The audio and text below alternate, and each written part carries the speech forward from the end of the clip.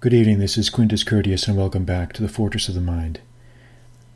And in this podcast, I'm going to talk about 5 conclusions or points that I've learned from recent emails that I've gotten from readers. And I had the idea of doing this after, reading through a number of emails over the past few weeks and starting to notice some patterns, or at least just some things that I thought I could synthesize and make into maybe a lessons learned type review podcast. So that's what this is. And I hope you guys find it useful, because I had some fun putting this together, because one of the things that I really like about reading emails that guys send me is they always they always try to camouflage or try to dress up the real question in kind of an architecture of obfuscation. They'll try to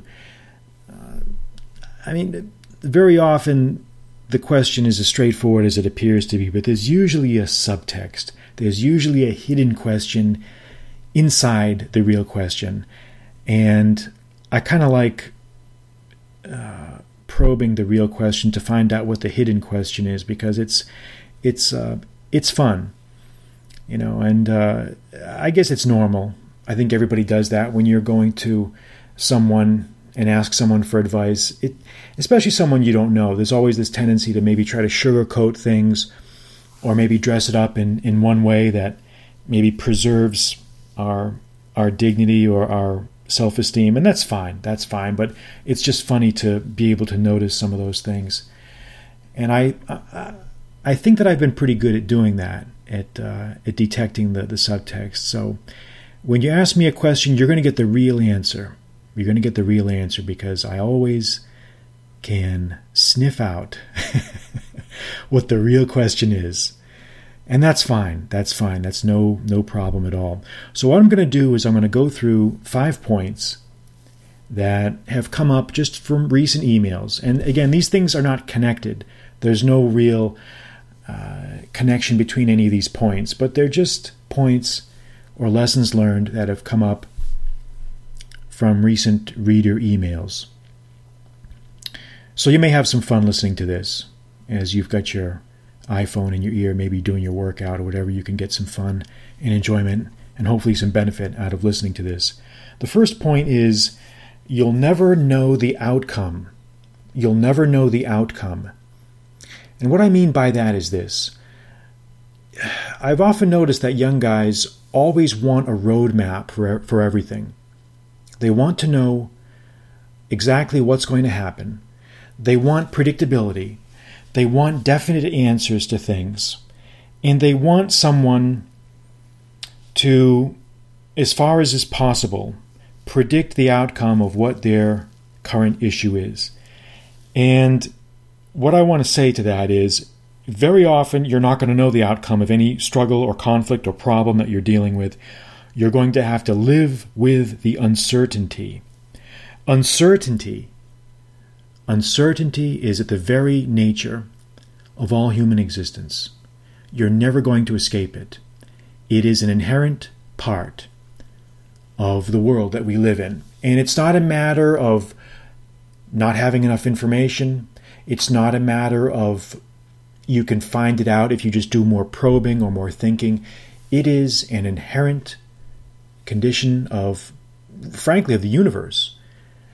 And I don't want to get too technical here, but anyone who has any familiarity with elementary quantum physics knows that uncertainty at the atomic and subatomic level is an inherent feature of the atom. We cannot know certain things. And we can transpose that philosophical principle to life and just basically say that, look, we're going to have to deal with the uncertainty. There's too many variables. There's too many unknowns. There's too many what ifs for us to really have any comfort level of doing anything. And that can be very distressing to a lot of guys, especially guys that have a lot of high intensity, maybe high anxiety. And I used to be like that. Maybe I still am like that. We want to know what's going to happen. We want to know what's going on. We want to have the feeling that we can impose our will on events. And we can to some extent. But in other ways, to another extent, we cannot. I was in a trial last week I had a trial in federal court, and the issues are not really that important. But we made our presentation. Each side made its presentation. It was a bench trial. It was a trial before a judge. And the judge took everything under advisement. And he's going to have to issue his opinion. It's going to be a written opinion when he's ready. So we don't know what's going to happen. We don't know what the outcome is going to be. And you have to tell your client that, look, we did everything we could do. We did the best we could do. We put on a great presentation. The judge thanked everybody. The judge appreciated it.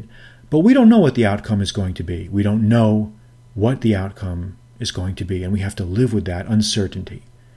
We have to live with that uncertainty because that is an inherent part of life. So get used to it. Stop trying to control everything. Stop trying to know everything. Just watch what does happen. Now again, don't take this too far.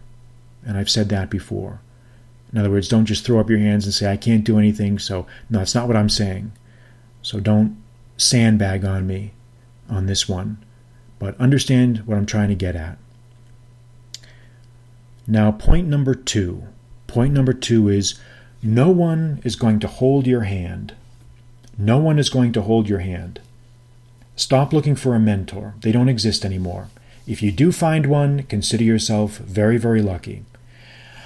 Again, a lot of young guys with their questions, with their concerns, with their comments, they want someone to just wave a magic wand and escort them through the valley of the shadow of death so that they will fear no evil and so that they come through unscathed on the other side. And let me tell you something. Nobody gets out of this life unscathed. Everybody pays his dues. Everyone pays his dues in one way or another. No one here gets out alive without some scars. So don't expect anyone to hold your hand. Don't expect anyone to wet nurse you. And this is a constant problem for a lot of young guys. And I think it must be a product of the technology, of the culture, of this instant gratification mentality that we have, where everybody feels like they need to be spoon-fed everything. They want it simple. If you write something simple, they want it written more simply. They don't want to exert any effort to gain any improvement, really, in anything. Because most people don't want to be free. They don't want to free their mind. They don't want to be independent. And I just put out a tweet just about, maybe 20 minutes ago. And it was a quote from a Latin writer that I had been looking at. And his name is Sallust. And he basically said that only a few men really want liberty. The majority are content with a just master. Only a few really want liberty. Only a few men really want liberty. The majority of men simply want a fair master. And so we have to accept that. We have to understand that. Don't blame man for what he is. Don't blame humanity for what it is. Understand the limitations that exist in systems, because systems are controlled by people, and people are only human, as we can say. So don't expect anyone to hold your hand. If you want something done, you're going to have to do it yourself. If you want to learn something, you're going to have to learn it yourself. If you want to get anything, you're going to have to do it yourself.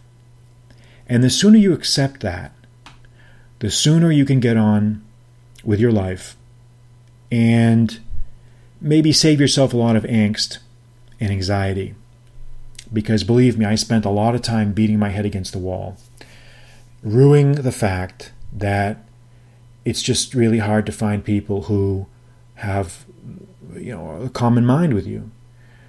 Or it's very difficult to find people who are willing to share their knowledge. Forget about it. It doesn't matter. If you start putting things out there, the good people will come to you. And that's the best, really, you can hope for.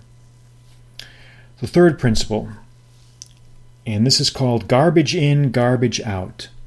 Garbage in, garbage out. And what does that mean? Well, what I mean by that is this. If you dump garbage into something, you're going to get garbage out of it. And that applies in so many different systems. It's really a principle of system dynamics. Bad data going into something produces bad data coming out of the analysis. If you look at garbage, you're going to think of garbage. If you read garbage, you're going to think of garbage. Anything that you consume, you will excrete or you will produce bad things. So avoid garbage. It's very simple. If you want to stop being negative, if you want to stop being down about things, well, then maybe the things that you're consuming are enhancing that negativity.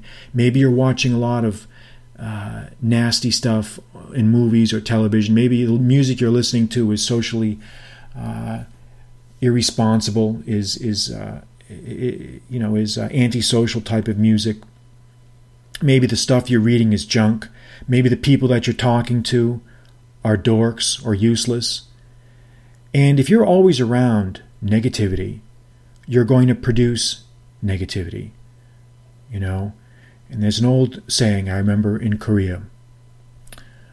In the mind of a Buddha, everything is Buddha-like. But in the mind of a pig, everything looks like a pig. I think 돼지의 눈에는 돼지만 보이고 부처님의 눈에는 부처님만 보이는 겁니다. And I remember that. One of the few bits of Korean that I still remember back from the old days. But I remember that.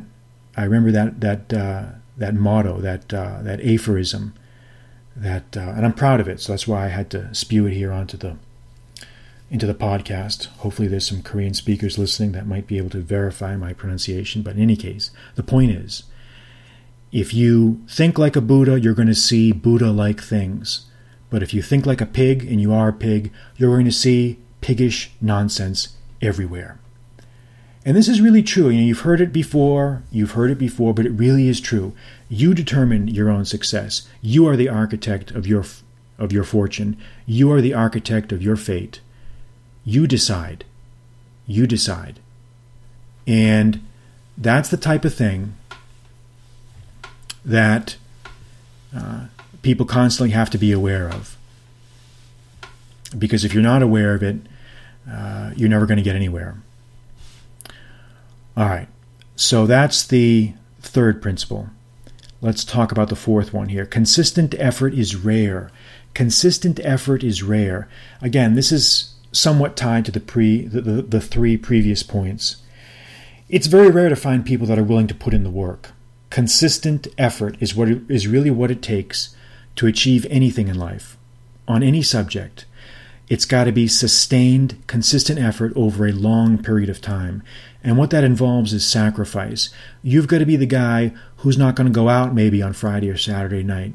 You've got to be the guy who's going to make sacrifices in his or her life to achieve the goals that you want. Because there's only so many hours in the day. And every hour in the day you spend wasting time and just looking busy is time that you could be spending accomplishing something of some worth. So the next time you declare a goal, think about that goal very clearly and think about it very carefully, because if it's a goal that's worth striving for, it's going to take sacrifice. You've got to put in the work. You've just got to put in the work. And I know it sounds like you've already heard this before, but I'm telling you, I see it over and over and over again in the comments that I read, in certain parts of the internet, comments on my blog, emails that I get. Everybody wants the quick fix. Everybody wants the easy answer. Everybody wants the magic wand. They want you to wave a magic wand. They want you to pull a rabbit out of the hat. And they want you to give them that rabbit. But my feeling is it doesn't work that way.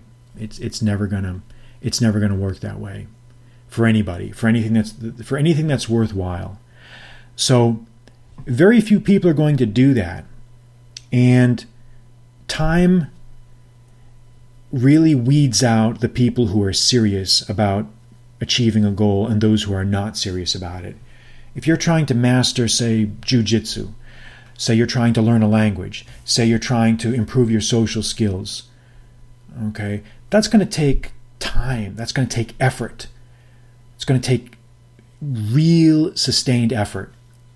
And it's very easy to say that you want to do something, but how many people are really, truly prepared to do what it takes? There are some. And when I get those emails, I can just tell, okay, this guy really, he got it. Somebody will send me an email, they'll quote something that I said in one of my books, or they'll say something about language practice or learning that shows me that they really have internalized the things that I've talked about. They get it. And that's a very satisfying feeling for a teacher, which basically is what I consider myself. And it really, really makes our day. So put in the effort. You've got to put in the effort. And the last point has nothing at all to do with the previous 4 points. But again, it was something that comes up sometimes in emails. So I figured I'd mention it in this podcast. Again, it has nothing to do with the previous points. Basically, it's this idea of you can win back an ex-girlfriend. You can win back an ex-girlfriend. I can't speak for women. I don't know if it's possible to win back an ex-boyfriend. Maybe that is possible for them. I don't know. But I know if you're a guy, you're never going to win back. Once you've broken up with a girlfriend, once the relationship has gone south, it's gone.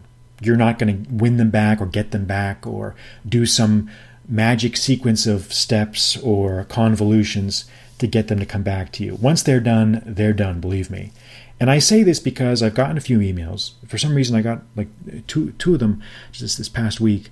Guys asking me about techniques for getting back together with their exes and what techniques can they use and all this other stuff. And maybe I'm missing the boat on this. Maybe I'm wrong about this. Maybe there is secret. But my experience in my life, what limited experience I do have on this matter, tells me that when a girl is done with you, man, she's done. She's not coming back. When she's done, she's done.